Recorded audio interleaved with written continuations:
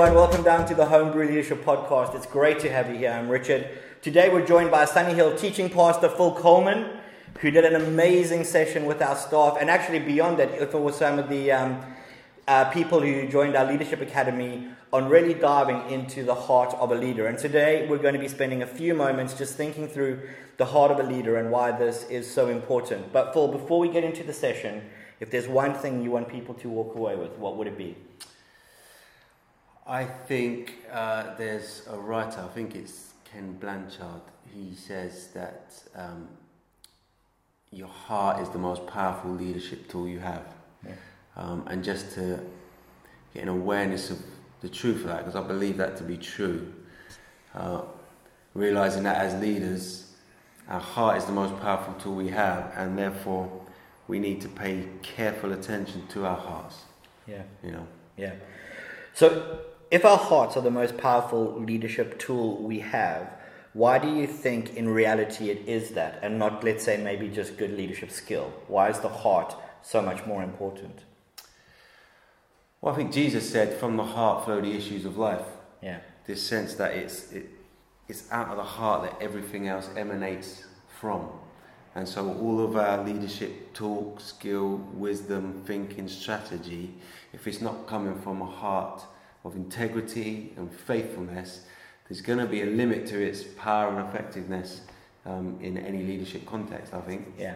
Yeah, I mean, I thought it was really, really challenging, because even thinking about character in the life of a leader, it would seem even character emanates from the heart. Yeah. So even over and above character is making sure that the leadership heart is absolutely right. Well, your heart is where character is formed, isn't it? Your character flows out of your heart. It's kind of a difficult thing to understand, but That's cool. So in the session, you looked at two leaders from the Bible and ran a comparison. And I'm just going to want to give you space to start to unpack it, because I thought that what you did and how you compared these two leaders was a great thing. So take it away. Yeah, okay, so we looked at the first two kings of Israel. We had King Saul, who was the first king. And if you read the story, it's in sort of 1 and 2 Samuel. Saul started quite well, but actually ended badly. He started as quite a hope-filled leader. I mean, you had high hopes for him at the beginning, but truthfully, his story is a sad one. It's a tragic one. It turns out he was a terrible leader. And then the second king of Israel was David. And David really was the greatest leader Israel's ever had. Obviously, apart from Jesus, he was the greatest king, the greatest leader that Israel's ever had. And what I think is really interesting is that these two leaders come side by side in the scriptural narrative. In fact, they overlap and intermingle. And I don't think that's a mistake at all on God's part. I think it's intentional that these two leaders come side by side, because God wants to give a clear picture of what it looks like to lead when you've got a heart after God's heart, which the Bible says about David. David was a man after God's own heart, it says in Acts chapter 13. What it looks like to lead when you've got a heart that's going after God, and what it looks like to lead when you've got a heart that is only interested about yourself. Yeah. And I think these two characters illustrate that perfectly for us. I think Saul was a man who was only interested in himself, only interested in what he could get out of his position and his leadership, whereas David was a man who was interested in, concerned about what God wanted, and David's legacy ripples out into eternity. Even now, I mean, his legacy of leadership is rippling out even into our lives. Whereas Saul's legacy didn't last any longer than his own lifetime. Really. So I think it's really interesting how those two characters are side by side, and it's a really fruitful, helpful, interesting, exciting study just to take some time and to read these 1 and 2 Samuel, and to look at these two leaders and look at the different way they respond to different situations and how that plays out in their leadership and the effect it has on a nation. And when you compare them, what do you see as the main differences in terms of heart outworking between these two leaders? Well, in the session I picked up on two main points. There are lots, I think, lots that I probably haven't even noticed yet. I think if you read the story, you'll be able to discover more differences between them. But the two main ones that I picked up, and I think are probably the clearest between Saul and David, was, how did I phrase it? I said, David, who had a heart after God's own heart. It expressed itself in that he loved God more than people, or cared more about what God thought more than what people thought, firstly. And then secondly, David loved people more than himself. And I think that's what was really impressive about David's leadership and completely different to Saul. I think Saul, if you read the story, cares more about himself than he does about God, and loves himself more than he actually loves the people. And I think you see that on a number of occasions as you read through the stories of these two leaders. During the session, Phil made the statement, he said that when he looks at the difference between David and Saul, it wasn't their ability, it wasn't their call, it wasn't even their anointing, but rather it was their heart that made the difference. And in your own leadership, what do you think has been the most important action you've done to keep your heart in check? Yeah, it's a good question. Honestly, I think it's just about bringing your heart before God regularly, daily, bringing your heart before God and being open with God and saying, God, I want you to search. Now, there's this great prayer at the end of one of David's Psalms, actually. And actually, that's one of the main differences between David and Saul. If you read through the Bible, I think there's only, I might be wrong, but I think there's only 2 occasions in the whole narrative of Saul's leadership where we witness him praying, speaking to God, I think. And on one of those occasions, he's just asking God to get him out of trouble. I might be wrong, so you go away and read it yourself. Whereas David, we got the whole book of Psalms. This was a man of prayer, this was a man of worship. But back to the original question, it's a great psalm, Psalm 139, which is well known about God. You know me, you made me, you know my inner parts, etc., etc. But then, towards the end of the psalm, verse 23 and 24, he prays this prayer where he says, search me, O God, and know my heart. See if there is, test me and know my anxious thoughts. See if there is any offensive way in me, and lead me in the way everlasting. It seems to me that David was a man who wasn't overly confident in the integrity of his own heart. So he had to keep coming back to God and saying, God, you need to search my heart. And if there's anything offensive in it, show it to me and then lead me in the way everlasting. I think there's a great prayer as well. I think it's 1 Kings 8 at the dedication of the temple, Solomon's temple this is. And Solomon prays this prayer. And there's this one line in the middle of this prayer which I've always found is really helpful to be aware of and to know. Solomon says, you alone, Lord, know the heart of all people. And I just think there's this sense in which I can't even be entirely sure of the condition of my heart. Only God truly knows the condition of my heart. I know it perhaps better than you do. I know it perhaps better than others. But I don't know my own heart better than God does. And so I think being aware of that leads us daily to come to God and say, God, I want you to search my heart.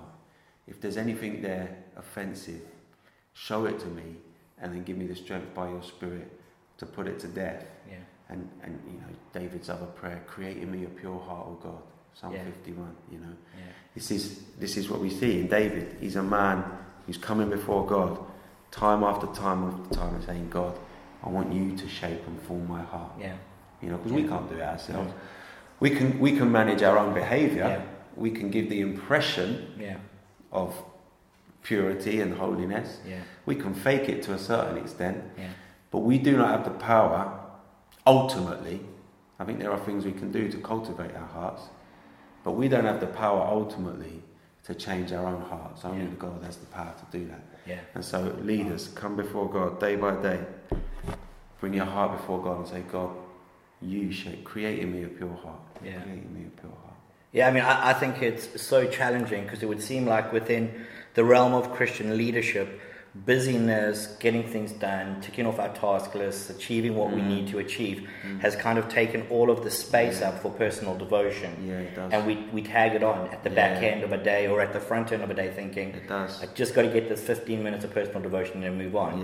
And actually to cultivate your heart would seem to be points of self-reflection, coming before God, feeding well into the scripture and reading the Bible and letting it really expose what's there. You said something yesterday in a different discussion we had. I think it was around discipleship, and you said we're spending all our time equipping people or learning to be equipped, and we're not spending enough time being deepened. Yeah. And I think that's right. I think we focus a lot, and rightly so, on leadership skill, leadership wisdom, leadership science. I think all that stuff's so helpful and important, but unless we're driving down deep, there's a limit to the effectiveness of that stuff. So good. Yeah. So, 2 greatest lessons you've learned from these 2 leaders that you think, if you looked at everyone and you said, man, these 2 things really, you've got to get a handle on it, what would it be? Well, like we've already mentioned, I think David was a man of prayer and worship. Even before he was called into leadership, we have this picture of David, shepherding sheep on his own in the hills, but writing worship songs as well. Psalm 19, the heavens declare the glory of God, the skies proclaim. I can just see David writing that. He's out shepherding the sheep at night, he's looking up at the sky, and his heart and his soul is stirred to worship. David was a worshipper. He was a man of prayer. We've got the book of Psalms, a man of raw, honest prayer as well at times, which I think is a really healthy thing. He doesn't hide his emotions, David. He comes before God, he says, God, this is it. Why are you doing this to me? But he was a man of prayer, he was a man of worship. Saul wasn't at all. David was a man of humility as well, great humility. He wasn't a perfect leader. In fact, he screwed up big time. He screwed up big time with Bathsheba. But what's really impressive, and this is one of the key differences between him and Saul, is that when David screwed up, messed up big time, he didn't pass the buck. He didn't try and hide his sin. He didn't try and explain it away. He didn't try and cover it up. You read the story, he owns it. He's confronted with his sin. He owns it. He gets down on his face, fasting and weeping for 7 days, just broken before God. And I think that's so important for leaders to understand, well, for all Christians, but especially leaders, is that I don't think God's looking for perfection, right? And in fact, I don't think our people are looking for perfection. But God is looking for humility. And so when we stuff up, let's not try and cover it over. Let's not try and explain it away. Just own it. Just own it and say, I screwed up big time. And David did that with his sin, with Bathsheba. He owned it. He accepted responsibility for it, accepted the consequences. But then you read the story of Saul and the time when he messed up, which it wasn't nowhere near as bad as the way David messed up. He just tries to blag himself out of it, and so that's so David's a man of prayer. He's a man of great humility. And I think there's 2 key characteristics for leaders. It was such a challenging session, and I would encourage you to go in your own time and spend some time looking at the life of these 2 men side by side, just like Phil did. It is deeply challenging for all Christian leaders, but I think one of the biggest things I'd love to push out as the takeaway challenge is there is nothing more important for a Christian leader than personal devotion. Spending time on self-reflection, getting into the Bible, praying, and just coming before God and laying yourself bare. It was one of kind of the big challenges coming out, that all of the rest of the leadership stuff, the science, the character, the vision, whatever else that drives leaders to do what they do, if you don't get this one aspect right, actually what happens is the rest will end up falling down at some point. I hope you found that session challenging. It was deeply challenging for us as a staff and for myself hearing it twice. So it could be God trying to say something quite specific to me. Who knows? But we'll see what happens. But other than that, we hope you have a great rest of the day. As always, if you are around, why not pop down to Sunny Hill and come and join us on Sunday. If you aren't, we hope you found this really helpful. Thank you, Phil. It was really, really great kind of having you just sharing your heart about the heart of a leader. Have a great rest of the day.